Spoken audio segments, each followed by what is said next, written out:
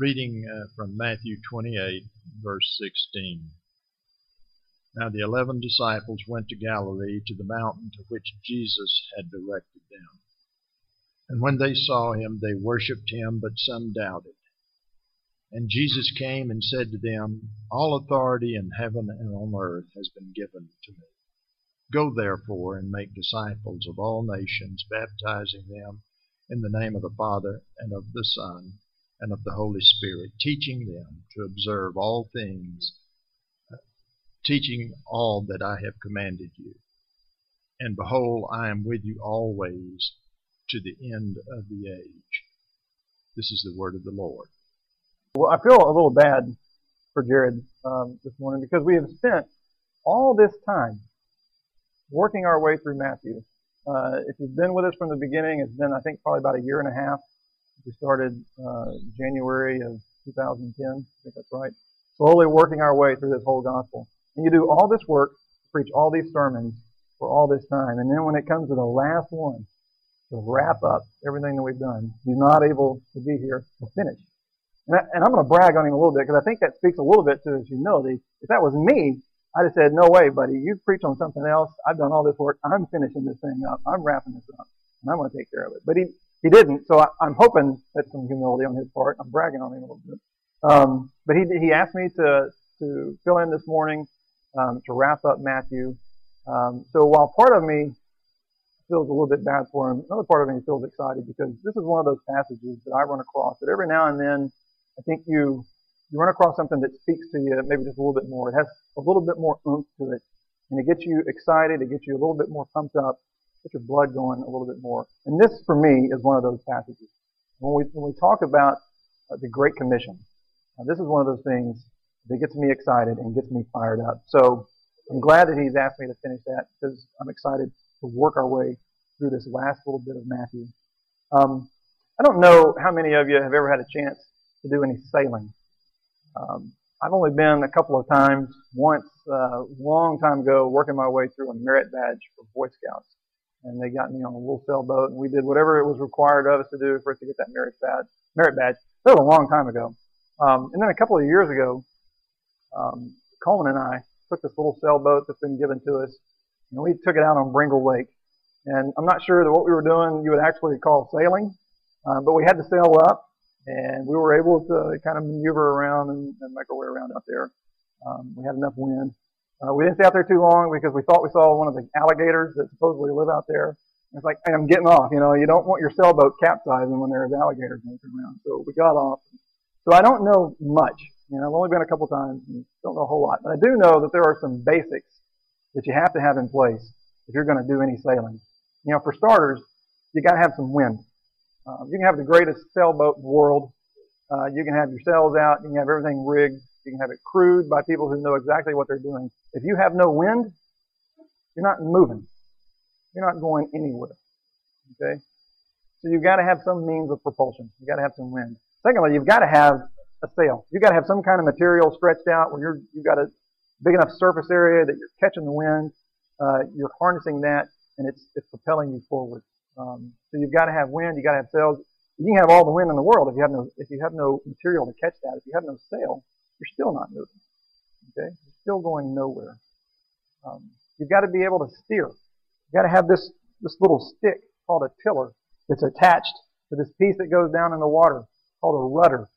And if you've got those and you're working those in combination with the sails and with the wind, now you can go somewhere. You can maneuver.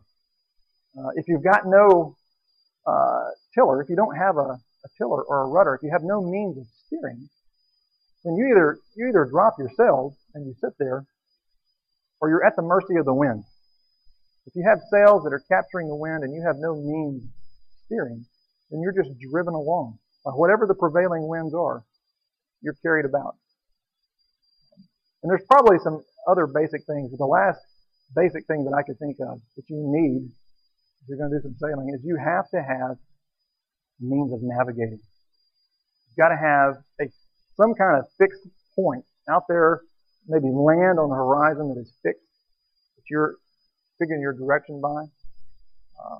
Or you've got to have a compass that's pointing north, giving you a fixed direction so that you can determine which way you're going. Or if you're sailing at night, you don't have your compass and there aren't any clouds out, you look for a North Star. You look for this fixed point. It's a reference, something that gives you focus, something that focuses your activity and gives you a means of determining your direction so that you can actually go somewhere. You've got to have all four of these to actually be able to successfully take a sailboat from point A to point B. And I think for us, for the church, I think as a whole, far too long and in far too many different places, we have forgotten what our North Star is. We have forgotten what we are to be about in our time that God has given us on this earth as a church. The passage that we look at today gets me excited because this, I think, in its barest form, gives us our direction. It gives us our purpose. It gives us what we are to be aiming at. If you've got a sailboat with all these things, except for a direction and a purpose, you can have a lot of motion, you can have a lot of activity, you can have a lot of noise, people can be running around looking busy, but for what purpose? What's the point? And for us as a church, we can be busy with a lot of things. There can be a lot of motion going on. There can be a lot of activity. And we can be busy. But to what end? And I think the passage that we look at today as we wrap up Matthew gives us our end. It gives us our purpose. So let's look at it. Matthew 28, verse 16. We've got a lot of themes. If you had the study guide from this week, you notice there's a lot of themes that we've looked at in Matthew that kind of get drawn up and wrapped up in this passage. Things like authority, things like worship, the deity of Christ, discipleship, the nations, etc. There's several things that Matthew, I think, gives us kind of this perfect ending to his gospel by wrapping up all these different things and bringing them together and tying them up together.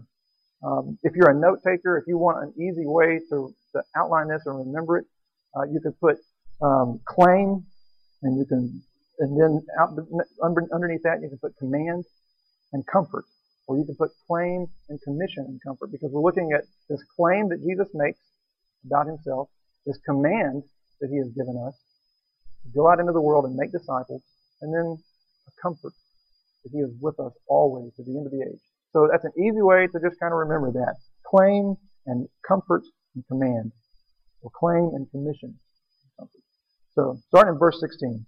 It says, "Now the 11 disciples went to Galilee, to the mountain to which Jesus had directed them." You remember from a couple of weeks ago, we've looked how Jesus had said, after I'm raised up, we'll go to Galilee. The angel, last week, we looked at when the women had come to the tomb, and they're looking for Jesus. The angel directs the women to go and tell his disciples to go to Galilee and meet them there. So they go, they meet Jesus in Galilee on this mountain. And then verse 17 says, when they saw him, they worshipped him. This is one of those themes that we see in Matthew, this idea of worship. The wise men, at the very beginning of the gospel, they come and worship him as a baby. A little later on, Satan, when he's tempting him in the wilderness, Satan tempts Jesus to worship him. And Jesus responds that worship is reserved for God alone. Worship the Lord your God and serve him only. When Jesus, a little later on, he calms the sea, the disciples look at him and they worship him and they say, truly, this is the Son of God. Truly, you are the Son of God. They worship.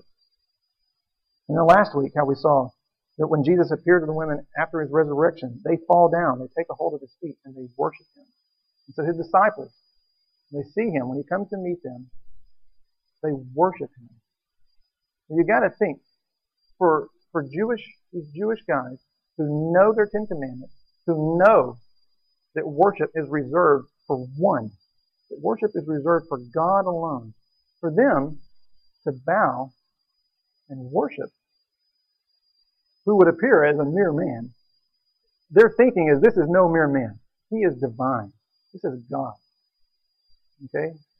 So we see worship, we see some Matthew working into Christ's deity in here. They worship him. And people could say, well, they're out of their minds. They're crazy. They don't realize, that who they're bowing down before is just simply a mere man, except for the fact of how Jesus responds. He doesn't rebuke their worship. You can look throughout Scripture when men bow down, when they see an angel and they bow down as if to worship that angel. Or if you think about Paul, I think it was maybe Silas that was with them. They're out on a missionary journey, and people think that they are the gods come down from heaven, and they're ready to sacrifice them. And Paul rebukes them. And we're only men. And angels rebuke men, saying we're only creatures. You don't worship us. And yet these men worship Christ, and he receives that. He does not rebuke that. It's a claim of his deity. He's receiving this worship. He's not rebuking that.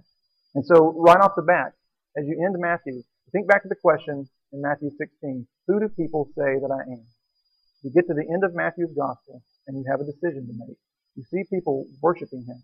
You'll see him make this claim in a moment that is absolutely crazy for anybody other than God to make. And you have a decision. As you get to the end of Matthew's gospel, who do you say Jesus is? Will you bow before him as his disciples did and worship him as Lord and Savior? Or will you reject him? Don't try to push off this idea that he's just a good teacher. He's just a great moral teacher kind of deal. Great moral teachers don't go around making the kind of claims about themselves that this guy made about himself. So you've got to answer that question. Who do you say Jesus is? What are you going to do with it? Okay. Verse 17, though, says, when they saw him, they worshipped him, but some doubted. That's, I think, a really important point. For one, I think it gives us some evidence that we can believe Matthew's words. Because if you're writing this and you're trying to convince people that this is true, you don't do what Matthew did last week in looking at how prominent a woman's testimony is in trying to bring this news to people. In those days, a woman's testimony was not admissible. It wasn't legal. And so if you're Matthew and you're writing something that you want people to believe, you don't include that. And you don't include people who doubt. All right? That's for us today. I mean, it's like, why would you even believe that? But he's including that because it's true. They saw him, some worshiped, but some doubted. Now, some people think maybe there's more than just the 11 here. You know, Paul speaks about Jesus appearing to more than 500. And some people think maybe that was part of his appearing to 500. Maybe some of them doubted. It could be natural that if this is the first time that they have seen Jesus since he came back from the dead, it could be natural that some of them are just going, look, is this really him? Is this really him? So I don't know exactly what we do. I mean, it's not real clear about who's doubting. It's not necessarily clear about what exactly they're doubting. But I think one of the things that we can walk away from with that is knowing that these guys weren't gullible. You know, sometimes you'll hear, well, the disciples, they were just gullible. They just believed anything about this guy. They weren't gullible. They needed some proof. They needed some reason. And we see that. And the fact that Matthew includes it is evidence that what he's writing is true, because you don't just put that in if you're making something up. All right. So some they worshiped, but some doubted. And then in verse 18, he makes an incredible statement. Jesus came and said to them, all authority in heaven and on earth has been given to me. So we got to ask, what is this authority? And what does it mean that all authority in heaven and on earth has been given to Jesus? And that is an astounding claim. All authority in heaven and on earth. That's absolute. That is a claim to absolute rule and power and authority. Now, we've seen before where the crowds, when he would teach, they recognized that he taught not as one of the scribes, but as one who had authority. And Jesus himself has claimed that he had the authority to forgive sins. He could heal people, but he also had the authority to send them away forgiven. That's reserved for God. We've seen how when he sent the disciples out, he gave them authority to cast out demons and to heal. We've seen this idea of authority before, but it seems like it's heightened right here because he's claiming all authority. Daniel chapter 7, verses 13 and 14, it says, I saw in the night visions, and behold, with the clouds of heaven there came one like a son of man, and he came to the Ancient of Days and was presented before him. And to him was given dominion and glory and a kingdom, that all peoples, nations, and languages should serve him. His dominion is an everlasting dominion, which will not pass away, and his kingdom one that shall not be destroyed. This is what Jesus is claiming for himself. All authority, that's God talk. Okay, that's something reserved for God alone, and yet Jesus is claiming this for himself. Listen to this statement from John Piper. I love this. He says, all authority. He has authority over Satan and all demons, over all angels, good and evil, over the natural universe, natural objects and laws and forces, stars, galaxies, planets, meteorites, authority over all weather systems, winds, rains, lightning, thunder, hurricanes, tornadoes, monsoons, typhoons, cyclones, authority over all their effects, tidal waves, floods, fires, authority over all molecular and atomic reality, atoms, electrons, protons, neutrons, undiscovered subatomic particles, quantum physics, genetic structure, DNA, chromosomes, authority over all plants and animals, great and small, whales and redwoods, giant squid and giant oaks, all fish, all wild beasts, all invisible animals and plants, bacteria, viruses, parasites, germs, authority over all the parts and functions of the human body, every beat of the heart, every breath of the diaphragm, every electrical jump across 1 million synapses in our brains, authority over all nations and governments, congresses and legislatures and presidents and kings and premiers and courts, authority over all armies and weapons and bombs and terrorists, authority over all industry and business and finance and currency, authority over all entertainment and amusement and leisure and media, over all education and research and science and discovery, authority over all crime and violence, authority over all families and neighborhoods, and over the church, and over every soul, and every moment of every life that has been or ever will be here. All authority. You don't make that kind of claim unless you know that you are God. There is only one who possesses that kind of authority. Only one who possesses this absolute authority and rule over all creation, over all the universe. And that's God alone. So this is absolute crazy talk for someone to make that kind of claim if they're merely a man. So again, we're forced to answer, who do you say he is? What do you do with this Jesus? Is he Lord over all? If you just try to dismiss him again as some great teacher, either you're not being honest about what he is claiming for himself, or you're just flat unwilling to deal with his claim. So we come back again to Matthew 16. Who do you say he is? What do you do with him? So we see authority, we see his claims, and then he gives us a command. Verse 19, I'm sorry. Go therefore and make disciples of all nations, baptizing them in the name of the Father, and the Son, and the Holy Spirit. Go therefore and make disciples. If you've been around any time with the Bible, you know you've heard this called the Great Commission. People have referred to it as our Great Omission, because we have missed what we were supposed to be doing by and large. So Jesus is charging his disciples here to make disciples. He's authorizing them. He just got through saying, all authority in heaven and on earth has been given to me, so you, therefore, go. He has given them the proper authority to make disciples. For us to go into the world to make disciples, there's nothing illogical about that. There's nothing illegal about that in God's economy. There's nothing abnormal. These are our orders. This is our mission. And it's not just Matthew that gives us this great commission. You see it in the other Gospels. Mark 16. Jesus said to them, go into all the world and proclaim the gospel to the whole creation. Luke 24. Repentance and forgiveness of sins should be proclaimed in his name to all nations, beginning from Jerusalem. In John 20, at the end, he says, as the Father has sent me, even so I send you. Acts 1:8. But you will receive power when the Holy Spirit has come upon you, and you will be my witnesses in Jerusalem and in all Judea and Samaria and to the end of the earth. In 2 Corinthians 5, Paul talks about us being ambassadors for Christ, that we are his representatives, that God is making his appeal to the world through us. Think about an ambassador.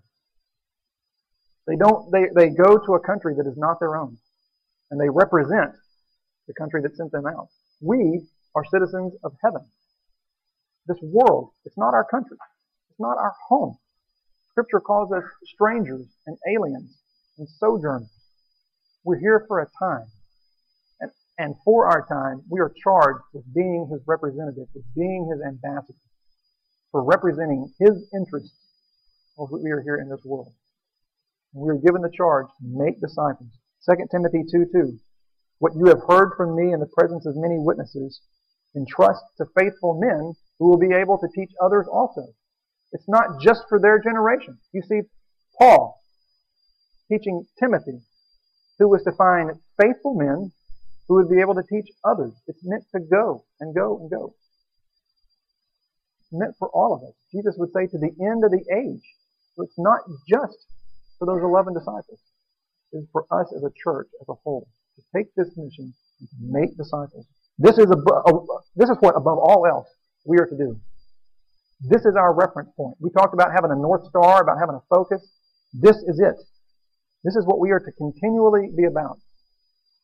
When I was a student at Texas A&M, involved in Campus Crusade, we had a T-shirt that said, the main thing is to keep the main thing the main thing. All right? Real easy. The main thing is to keep the main thing the main thing. Our main thing is to glorify God and make disciples. Our main thing is to keep disciple making and glorifying God the main thing. Everything else is periphery. It may have a place, may have a use, but it is subservient to this main task of glorifying God and making disciples. This is what we do. This is our main thing, what we should be about continually. Make disciples. In this verse, it's the main command. Going, baptizing, teaching. If you remember anything about grammar, probably hated grammar. Grammar is important. You want to be a good student of the Bible. If you want to understand Scripture at a basic level, you've got to remember a little bit of grammar, like nouns and verbs, and adjectives, participles.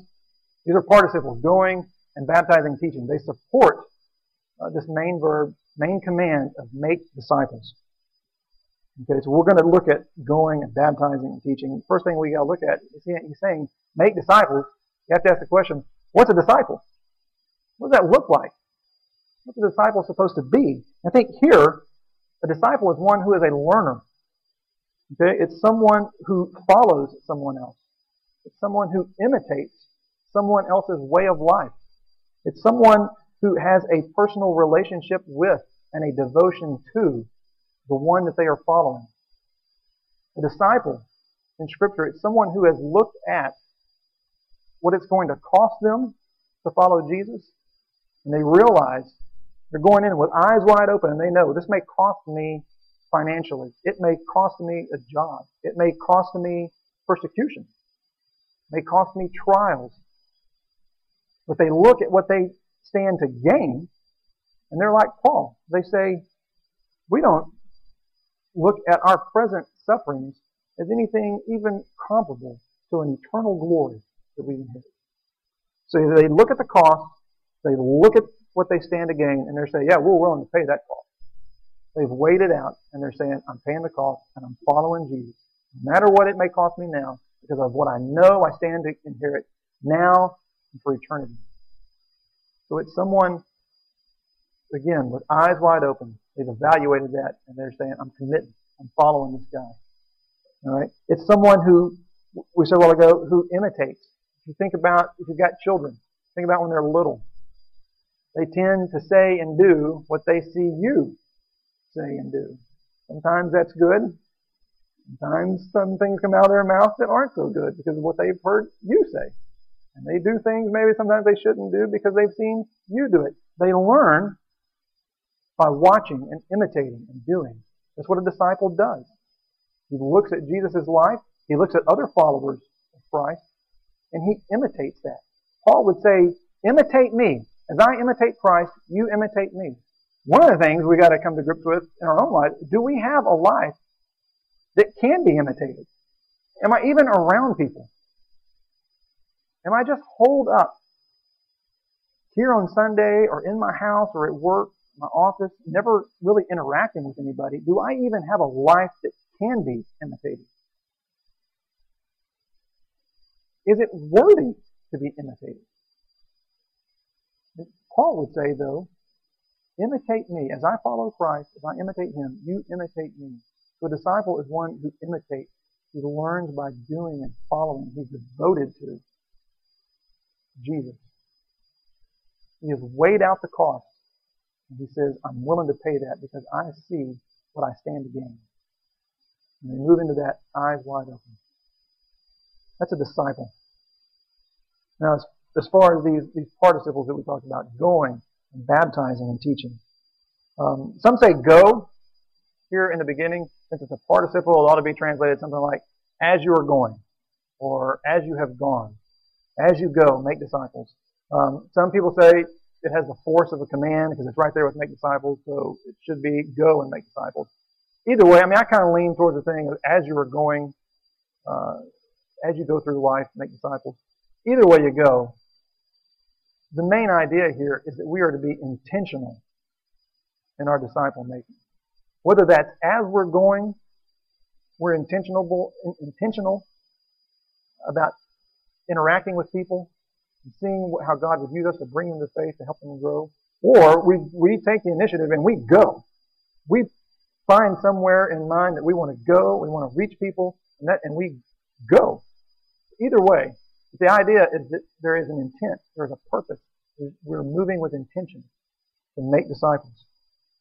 Big difference, I think, between Judaism and Christianity. Judaism, then, is not necessarily a missionary religion like Christianity.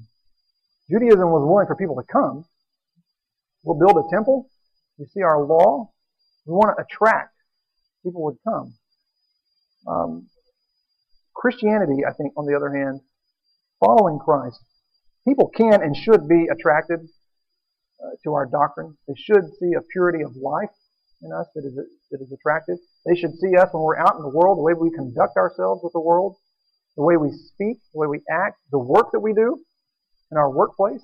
They should see that and be attracted to that. And that should be a means of us being able to engage people over the claims of Christ. So there should be that attraction. But for us, the primary emphasis is not on waiting for people to be attracted and come to us. The primary emphasis is on us to go, to make disciples. When we do this, all we're doing, again, is we're imitating our Savior. John chapter 1. It says, the true light, verse 9, the true light which enlightens everyone was coming into the world. And then again in verse 11, he says, he came to his own. In verse 14, the Word became flesh and dwelt among us. And again in Philippians chapter 2, it says, Jesus was in the form of God, but he didn't count equality with God a thing to be grasped, but made himself nothing, taking the form of a servant, being born. He came into this world. And we're to emulate him by going and interacting with the world. Go and make disciples. We've seen his authority.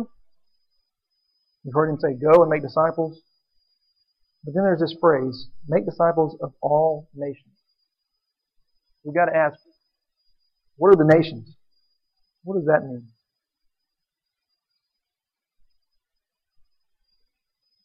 If you think way back to Genesis, God made a covenant with Abraham. Genesis chapter 12.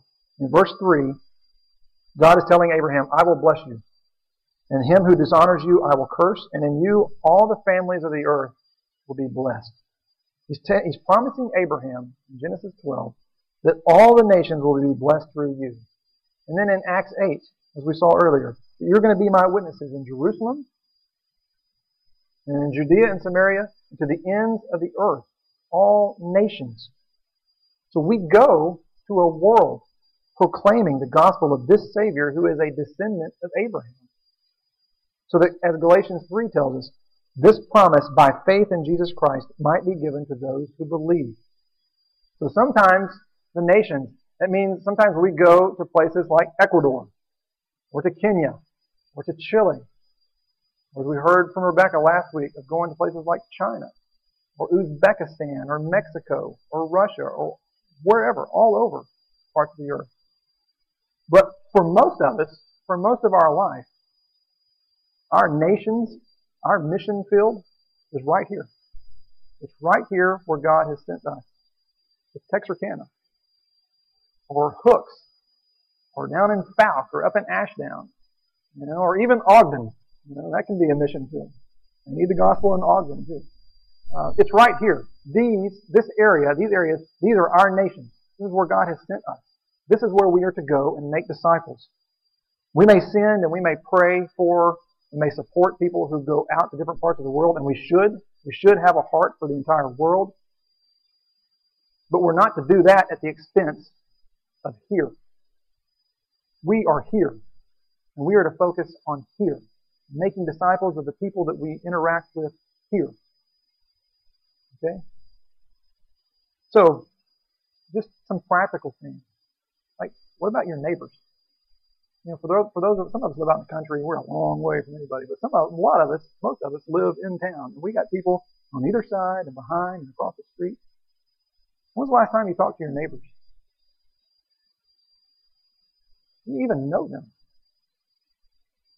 Do you have any kind of interaction with people that are right around you? What about coworkers?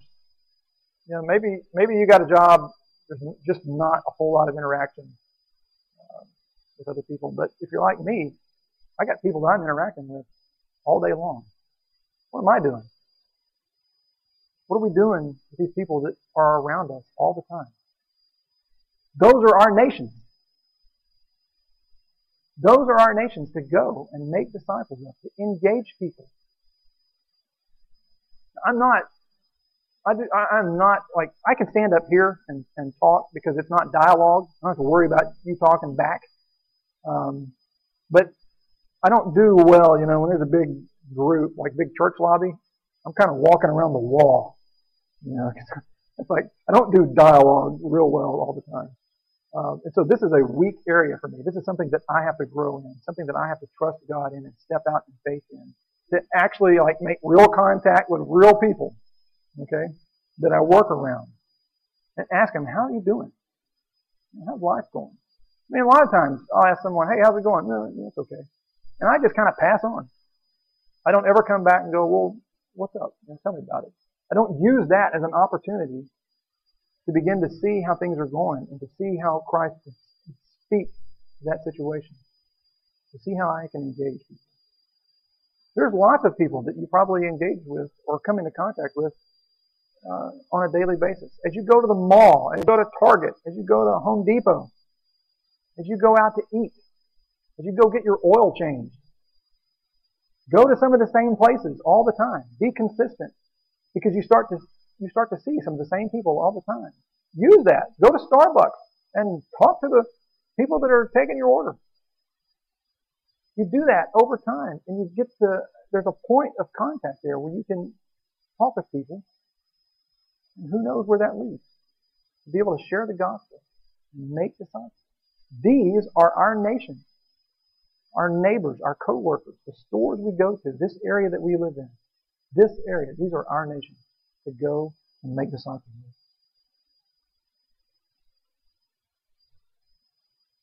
Baptizing. I'm not going to spend a long time. There's lots of different parts of this passage that we could spend a ton of time on. But he says, go and make disciples, baptizing them in the name of the Father and the Son and the Holy Spirit. We could look at the Trinity. We could look at the deity of Christ and Holy Spirit there. Baptism, I think, the basic idea here that I think we want to get across is we're to bring someone to a public confession of their sin, their repentance, and of Christ as their rightful Savior and Lord. We're to bring someone to a public profession of their faith in His provision for their sin. They're being initiated publicly into a life of repentance and submission to Christ as their Lord. They're standing up in front of people publicly, and they're saying that they are breaking with the world. They're breaking with their old way of life. They're being brought into union with this triune God, and they intend to devote their life to Him. This is the starting point for discipleship, by repenting and believing the gospel, and by publicly declaring that in baptizing. You're identifying yourself with the Savior and with His people. So there's a lot more that we could go on in saying about that, but I think that's the main idea that we want to look at as far as baptism goes this morning. But it's not just going, it's not just baptizing. We see teaching. We see instruction. There's two things here. It's teaching them all that I've commanded. You look at all that He said in the Gospels. You look at what He would say in John, of how He would make a promise that He would send the Holy Spirit, the Comforter, who would guide these disciples into all the truth. He would bring to their remembrance things that He had said. And if you look at who wrote the rest of the New Testament, it's largely apostles. Or it is people who had a close association with an apostle. With one of these 12, one of these 11, or Paul. He would guide them. There's a promise that He would guide them into that truth. So all that He commanded isn't limited to just the words in red in Matthew, Mark, Luke, and John. Okay? It goes way beyond that. But you're teaching them, you're instructing people in all that Jesus commanded. But it's not just that. It's teaching them to obey all that He commanded. We could sit around and we could have a lot of classes. We could have a lot of instruction. We could put a lot of data into your head. You could be someone who has mastered all this scriptural data. And you could say dialogue all day long about doctrine, about all sorts of stuff that is necessary and has a place. But if you're not obeying, you're not being a disciple. If we're not producing people who know what Jesus has commanded and are obeying that, are walking in that, are taking the words of Christ and putting them into practice, we are not making disciples. We might have attenders,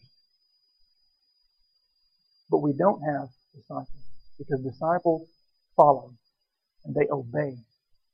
They are devoted. They submit. That's what we're aiming for. It's a people who would make people, reproduce people, help people grow into lives that they don't just know what Jesus has said. They do it. They carry that out. And then last, He says in verse 20 also, "Behold, I am with you always to the end of the age." Behold, pay attention. Look at this. Listen. Don't forget what I'm about to say. I am with you always to the end of the age. We've seen a claim. We've seen a command. This is our comfort. We go out with the authority and the strength of the risen Christ. We go out with a comfort. We know that He will strengthen us. We know that He will comfort us. We need that because it's going to be hard. If you try to go and make disciples, there are obstacles. There are trials. There are temptations that we've thrown up in our way. There's a world that if it hated Jesus, it's going to hate us too. We need a comforter. He says, I am with you always. I will never leave you or forsake you. Hebrews 13. There's no end to His presence with us. You can always look at that and take comfort in that and be strengthened by that. That's our means of propulsion. If you think back to our analogy earlier. I am with you.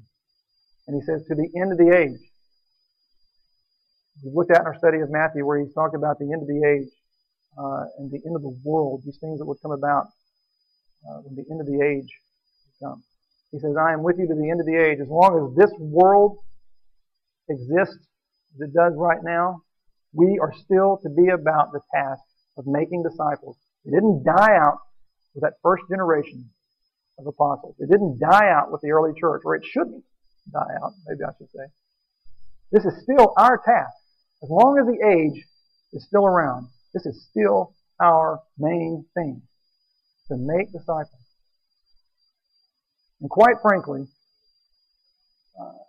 and I'm talking to myself too, we don't do this very well.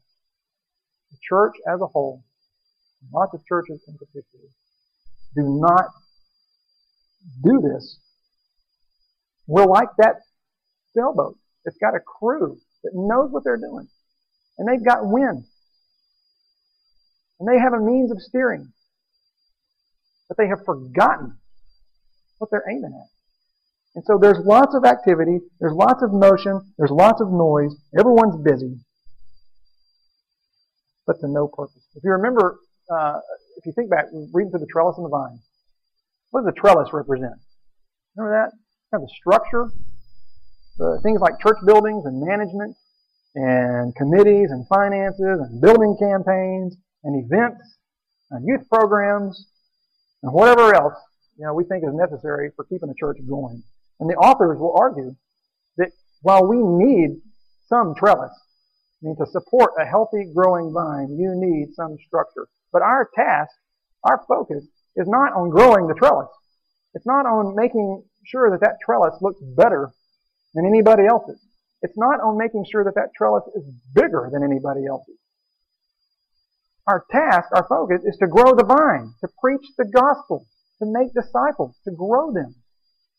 And as that grows, we may need to support the trellis a little bit more. We may need to add to it some. If God adds to our numbers here, at some point, we won't be able to fit in the gym maybe, or in the cafeteria. We'll need somewhere else to meet.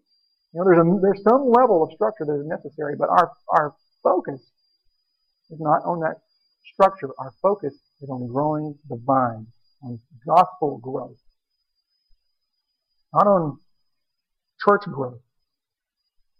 And people will say, I'm sure you got this question. You've been coming here for any amount of time. People will say, well, how's it going over there? You guys growing? Growing. We know what that means. They're not asking, are your people growing in holiness? Are they growing in purity of doctrine and in purity of life? Are they growing in their love for God with all their heart, soul, mind, and strength? And are they growing in their affection and their love for their neighbor as their self? Are they growing in their obedience? And are they growing in their practice of what Jesus has commanded? The question is, how many people are coming? That's what they're getting at. Numbers. Because we get so caught up in numbers. It's easy to measure. You don't make a quick buck trying to make disciples. It's slow and it's hard. It's not flashy. We talked about the mission field last week not being this romantic, jazzy kind of thing that you go out and do. It's hard work. And making disciples is hard work. It's a lot easier to focus on programs and putting stuff in place so that we look busy. And we're trying to grow our budget. We got about 500 coming on Sundays, or we got about 1,000, coming in just to our second service. I'm going to want to go 1,000 what? 1,000 what? 0 times 1,000 is still 0. You have 1,000 attenders, or do you have 1,000 disciples? And 1,000 disciple makers. There's a big difference. Okay?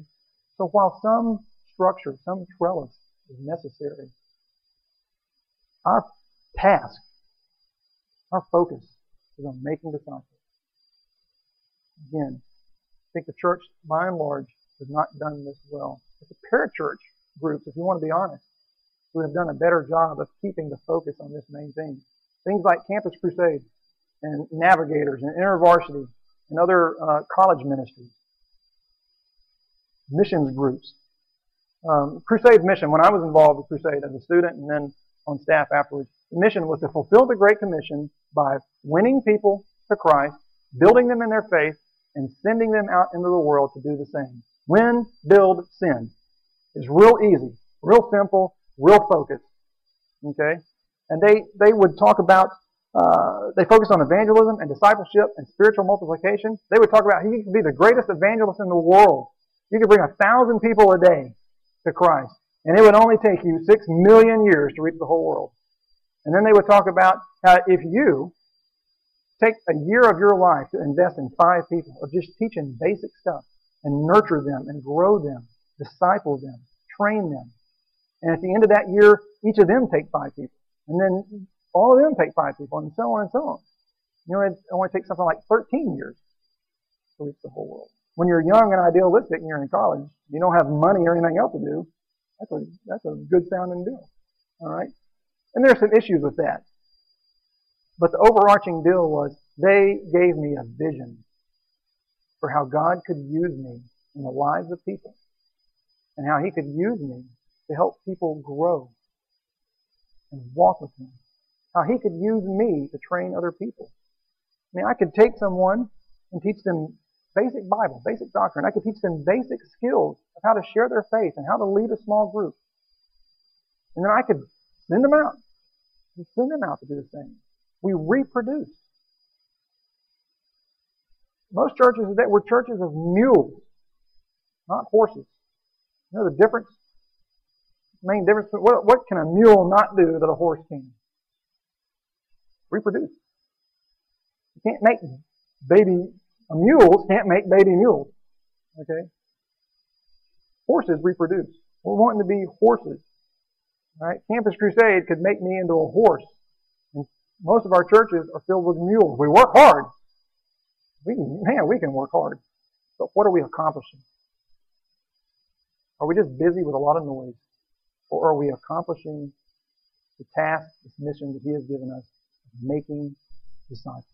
That's what we want to be as this church. A group of people who obeys this great commission to bring people to faith in Christ, to grow them in their faith, make disciples. So what does this all look like? You know, if we do this, what does it all look like in the end? Revelation chapter 5 says, between the throne and the 4 living creatures, and among the elders, I saw a lamb standing, as though it had been slain, with 7 horns and with 7 eyes, which are the 7 spirits of God sent out into all the earth. And he went and took the scroll from the right hand of him who was seated on the throne. And when he had taken the scroll, the 4 living creatures and the 24 elders fell down before the Lamb, each holding a harp and golden bowls full of incense, which are the prayers of the saints. And they sang a new song, saying, worthy are you to take the scroll and to open its seals, for you were slain. And by your blood you ransomed people for God from every tribe, every language, every people, every nation. Who will there be from this area standing there that we have had an impact in their life to grow them, to bring them to faith, to grow them as a disciple of Christ? Who will be around that throne as a part of that multitude, crying out in praise and honor and glory of our Savior? Because God has used us in their life. That's what I want in our end. It's about people. We can have great buildings and lots of programs and get distracted from the main fact that it is about people and relationships with people. Okay. Father, we've looked at a lot. There's a lot there this morning. A lot more time that could be spent in looking at different aspects of this passage. I pray above all else that you would remind us of how central this task is for us. That this is our focus. To glorify you and to be used by you in bringing people to faith in yourself and growing them as disciples. Keep always in our minds that it is about people. That we would be setting ourselves about you and your word and the souls of men. I pray, Father, that we would be a body that would take this seriously and that we would help fulfill this great commission. I pray, Father, for your blessing on this. I pray for Jared and Anna. They are away this week. We pray that you would use them in moving believers a little further down the line in their discipleship to you, in their growth, in their love for you. Pray that you would watch over them and bring them back to us.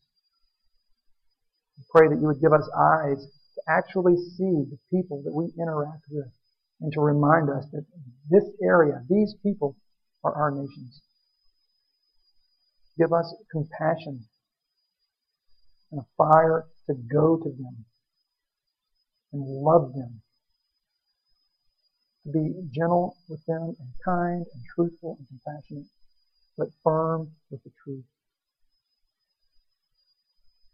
Pray, Father, that you would do this, and that you would glorify yourself through this. And we pray all of this in Jesus' name. Amen.